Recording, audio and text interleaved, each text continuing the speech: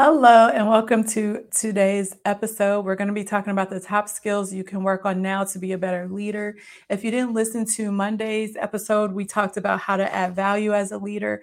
I was camping in the Ozarks over the past week and just had some ideas come to me off the top of my head. So, what these episodes for this week are all about is some of those downloads that are written down rather quickly. Before we get started, my name is Yashika Lind. I'm the founder and CEO of the Lind Group. We're a company, first and foremost, that has a passion for teaching leaders how to become high performers. And it's not about what you do when you get to work, it's about the internal psychology and the mindset that happens before you even get to work that makes you successful. And that's what we're passionate about teaching. And then, secondarily, because we have this team of experts with this unique experience in healthcare, we are able to collaborate with healthcare organizations to help them to increase their productivity and efficiency. And we do that through helping them with their operational strategies. So that's what we do for those of you that are new to our sphere, because we are growing ever since we kind of made a little bit of brand refresh during the pandemic. We're growing. Anyway, let's go ahead and get into the topic. I have three top skills I'm going to teach you that you can start to work on now in order to be a better leader. And then I'm actually going to leave you with an action step, something that you can not only do these three things, but this is more like an introspective activity I'm going to leave you at the end so you can start to think about how you can be a better leader more deeply. All right, so my first tip is to increase your perception, to learn how to tune in. This is important. I've talked about this on a previous podcast episode. I think it was called How to Trust Yourself. And in that episode, I taught you about why it was important for you to learn how to be perceptive.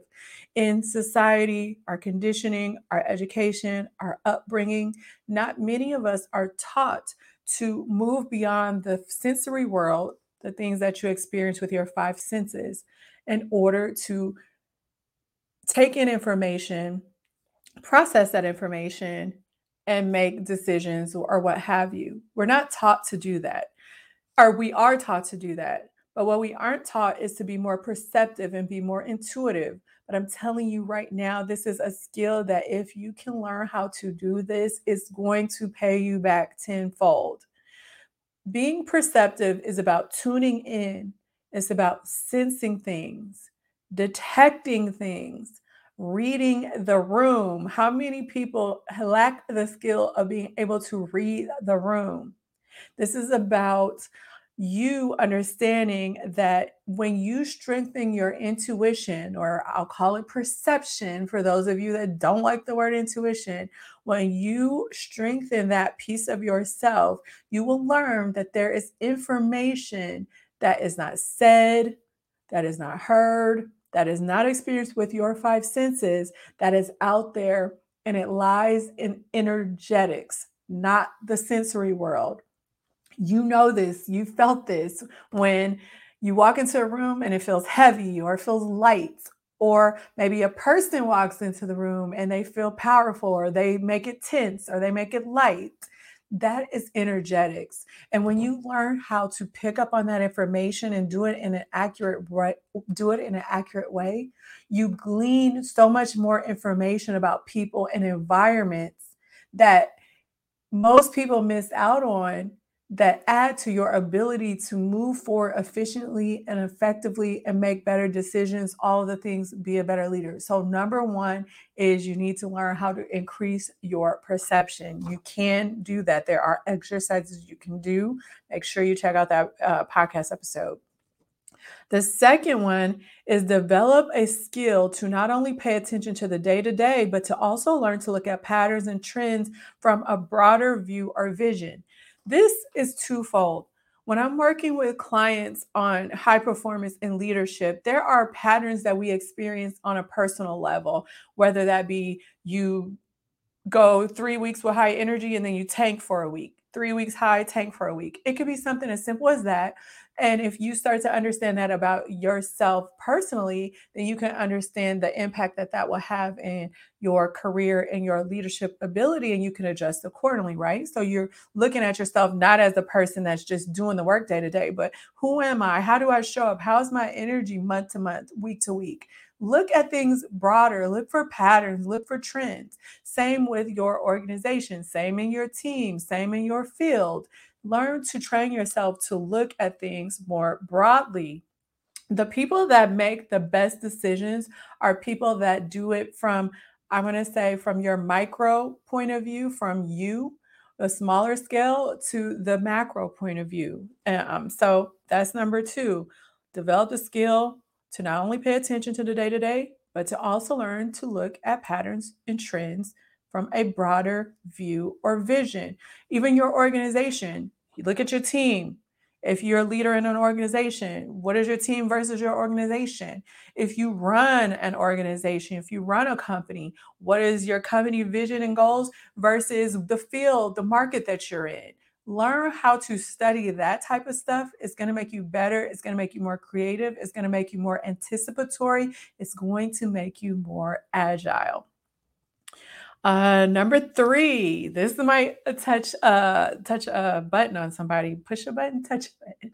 My husband is always like, you say, what are those, like these little phrases, like I wasn't born in the United States, like I, how I mix up the words. This may push someone's button. Let me take a sip of coffee. All right. For some of you, you think you get a badge of honor because you're always willing to jump in and willing to help with any and everything. But I want you to listen to this.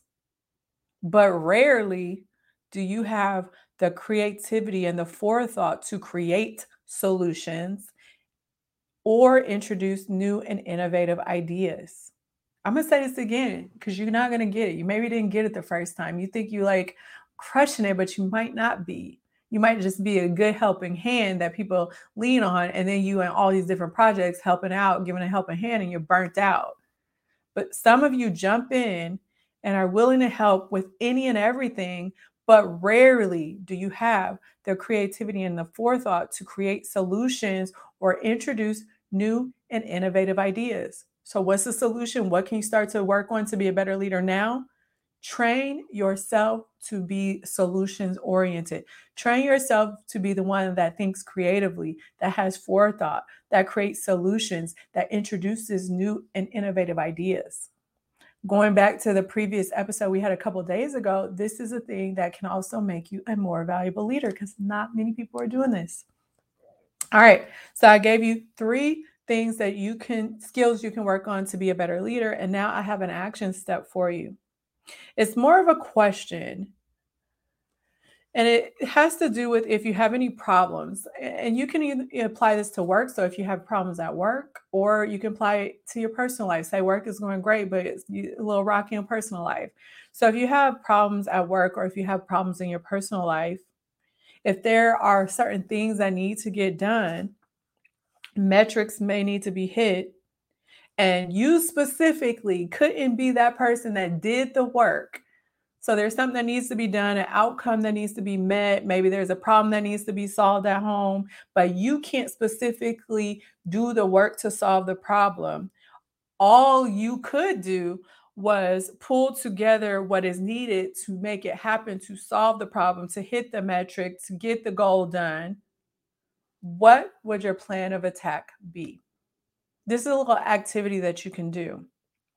The reason why this is powerful is because, again, it starts to help you be more perceptive. And think about the energetics of this certain problem. What did I just teach you about energetics and perception and tuning in and reading the room? How can you pull that into the question that I just asked?